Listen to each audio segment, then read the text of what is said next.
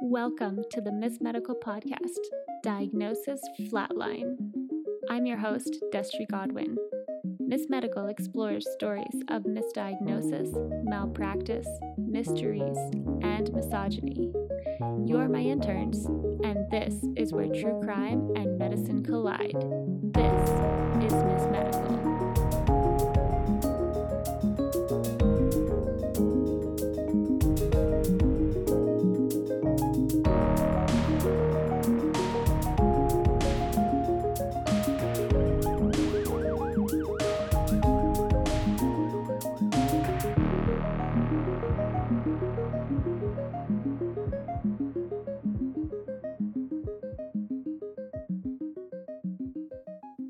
Today's story takes us to Wallingford, Connecticut, USA, in April of 2021.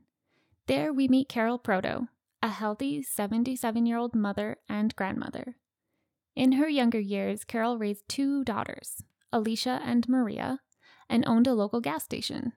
Her business was an important cornerstone in the small community of 44,000 people. As she grew older, she made sure to still take care of her health.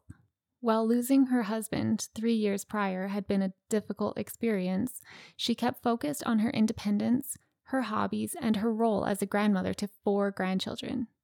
She kept active and was even excited about a new Apple Watch she had received that would help motivate her to stay active. She loved to pass her quiet time knitting and was working on making a blanket for each of her grandkids. On April 2nd, 2021, Carol went to the Griffin Hospital for a routine diverticulitis surgery. She was otherwise healthy and expected to be discharged only 2 days later. If you don't know what diverticulitis is, it's a common condition as people age where strain on the intestines and the colon can cause these little pouches to form along the walls. These pouches themselves are generally pretty harmless, but they can sometimes catch waste product that becomes infected when it's unable to escape from that pouch. This infection is diverticulitis. Carol wasn't particularly concerned about the surgery, especially since both of her daughters, who happened to work in healthcare, promised to be by her side throughout it all. When Carol came out of her successful surgery and was recovering, her daughters became concerned when she continued to require supplemental oxygen therapy and was having fluctuations in her blood pressure. They brought these concerns to the staff, who assessed Carol and assured the family that these symptoms were common after surgery due to the prolonged effects of anesthesia. Carol just needed some more time to rest, and she'd be back to herself in no time. The next day, April 3rd, Carol was not back to herself. In fact, she was showing even more alarming symptoms. She was still struggling to keep her oxygen levels up, despite still being on oxygen, and she was starting to show signs of confusion, presumably from a lack of oxygen. She also had significantly decreased urine output. Laboratory testing at this point showed her kidney function was at only 50% of what it had been before surgery, and she had a sharp rise in white blood cells. Her blood pressure continued to fluctuate, at times registering so low that it could not sustain tissue survival. Staff at this point suspected something was wrong, and they suspected it was a urinary tract infection, so they ordered a urinalysis. The results showed a high amount of white blood cells and bacteria.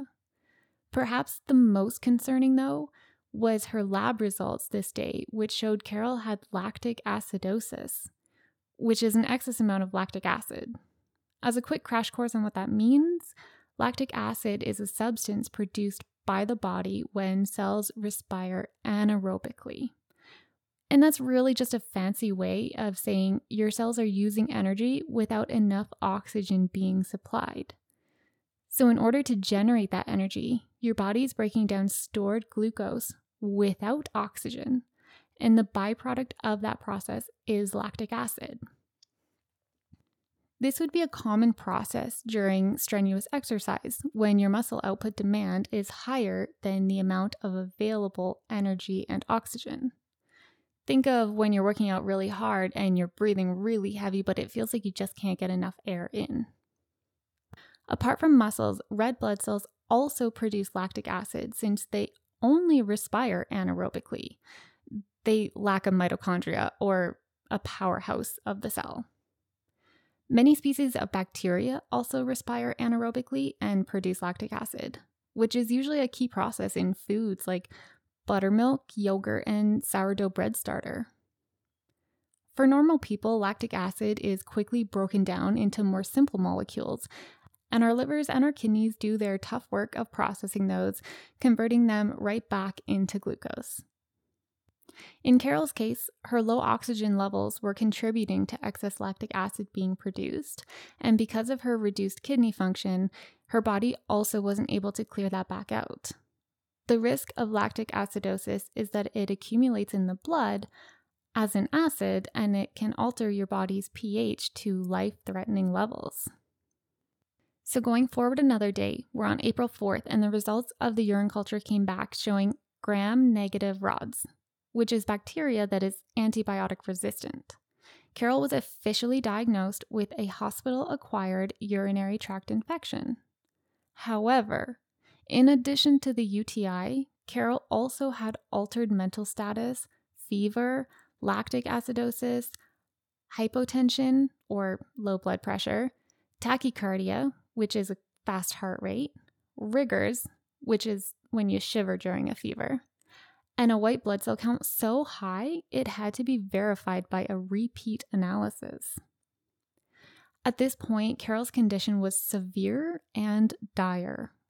By later in the day on April 4th, the staff began to suspect sepsis, which is a life-threatening condition where an infection infiltrates the bloodstream. But since her sepsis screening, which is called the Systemic Inflammatory Response Syndrome criteria, I know that's a mouthful, so they also call it SIRS for short. Her SIRS had been negative for the previous 2 days, and so the staff opted to order antihypertensive medication and ordered that she not be given antibiotics. 2 decisions that made Carol even sicker. That day, Carol was transferred to the intensive care unit. It was there that her sepsis was finally diagnosed and she began treatment. For the record, common symptoms of sepsis include elevated or reduced body temperature, elevated heart rate, elevated respiratory rate, reduced blood pressure, reduced oxygen saturation, reduced urine production, and confusion. Does any of that sound familiar? Lab results indicating sepsis include elevated white blood cell counts, elevated lactic acid and creatinine, reduced clotting factors, platelets, and blood pH, urinalysis positive for bacteria, white blood cells, and an enzyme that's produced by your white blood cells.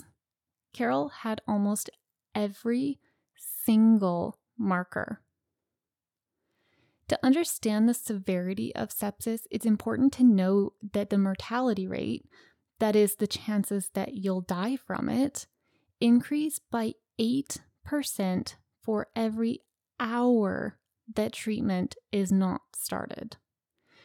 Generally speaking, that means for most people, sepsis is fatal after only 12 and a half hours if not treated. Carol was already on day 3. The SIRS screening mentioned earlier, the one staff felt she was negative on, had not been used at appropriate intervals and had not accurately applied her clinical data. These errors in the screening had falsely given a negative result. However, this still should not have prevented the staff from treating Carol proactively for sepsis, given her laundry list of symptoms which all pointed to sepsis. Sepsis care guidelines require treatment, which includes broad-spectrum antibiotics and aggressive fluid resuscitation, to begin within 3 hours of suspected sepsis. It doesn't even have to be confirmed. This should never be delayed for the sake of confirming a septic diagnosis. Time is critical. Miraculously, Carol survived, but it came at a price. She spent 28 days at the Griffin Hospital, most of those in the ICU. In that time, she suffered from shock liver, which is a liver injury caused by insufficient blood flow.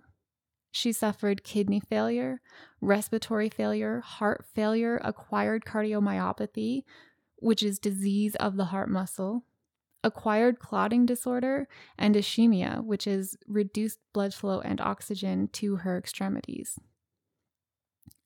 After her 28-day stay, she left Griffin Hospital strapped to a stretcher, tethered to an oxygen tank, with black gangrene covering all of her extremities, and would spend the next 10 months in rehabilitation hospitals and skilled nursing facilities. Due to the extent of the tissue death in her extremities, Carol ended up losing all 4 limbs to amputation. Her left leg was amputated below the knee. Her right foot was amputated at the metatarsals, which are those long bones that connect your ankle to your toes. And both of her hands were fully amputated at the wrist. In May of 2022, Carol, with the support of her daughters, filed a malpractice lawsuit against the hospital and various staff members who were involved in her care, or should we say lack thereof. In their filed complaint, which is a whopping 57 pages long, they detail a harrowing statistic. According to Griffin Hospital's own data, they report correctly treating severe sepsis only 35% of the time. That means that in 65% of cases, they do not appropriately manage severe sepsis and septic shock. This is backed up by additional data published by Medicare that shows 62% of patients claiming they received inappropriate care for severe sepsis and septic shock at the hospital. While in Carol's story, she was lucky to escape this alleged malpractice with her life, I want to highlight the impact the experience had on her previously vibrant life. Carol's daughters released the following statement, quote, "There are no words to describe the devastation this has brought to our mother's life. She lived independently. She loved to knit blankets for her grandchildren. She was excited to use a new Apple Watch she got as she kept active. At the time of her hospitalization, Mom was making blankets for each of the grandchildren. She will never be able to finish the last 3, and she no longer has a wrist to wear the Apple Watch. Even the simple joy of eating an ice cream cone is something she now needs help to do. It has destroyed her spirit, her pride, and her sense of self. Our hope is that no other family has to go through this life-altering pain due to a hospital's negligence." End quote. But the deepest perspective in this story and the loss that she endured comes from Carol herself, who said, quote, "My whole life has changed. I was very active, drove, very independent. I lost my husband 3 years ago, so I was on my own and I had my own house. And now I can't walk. I'm in bed. I can't feel my stomach. I have someone to feed me. I have someone washing me. I can't go to the shower. They have to wash me. I'm in a wheelchair. I have a walker, but it's hard for me to walk. My whole life just changed. I cried most of the time because I couldn't believe it. It's so humiliating. So I feel like I'm living for a purpose right now, and to help someone else that will never happen to anyone else. I'll be happy if I can help someone." End quote. Griffin Hospital has not filed a response to the lawsuit or issued a statement at the point of this recording. For sources and additional show notes, follow the link in the episode summary to our website. If you'd like to see pictures related to the episodes and the Miss Medical Podcast, you can find us on Instagram as Miss Medical Podcast. If you love Miss Medical and want to support the show, find us on Patreon, where you can officially join the intern team. All episodes are written by myself and aim to be as factually accurate as possible.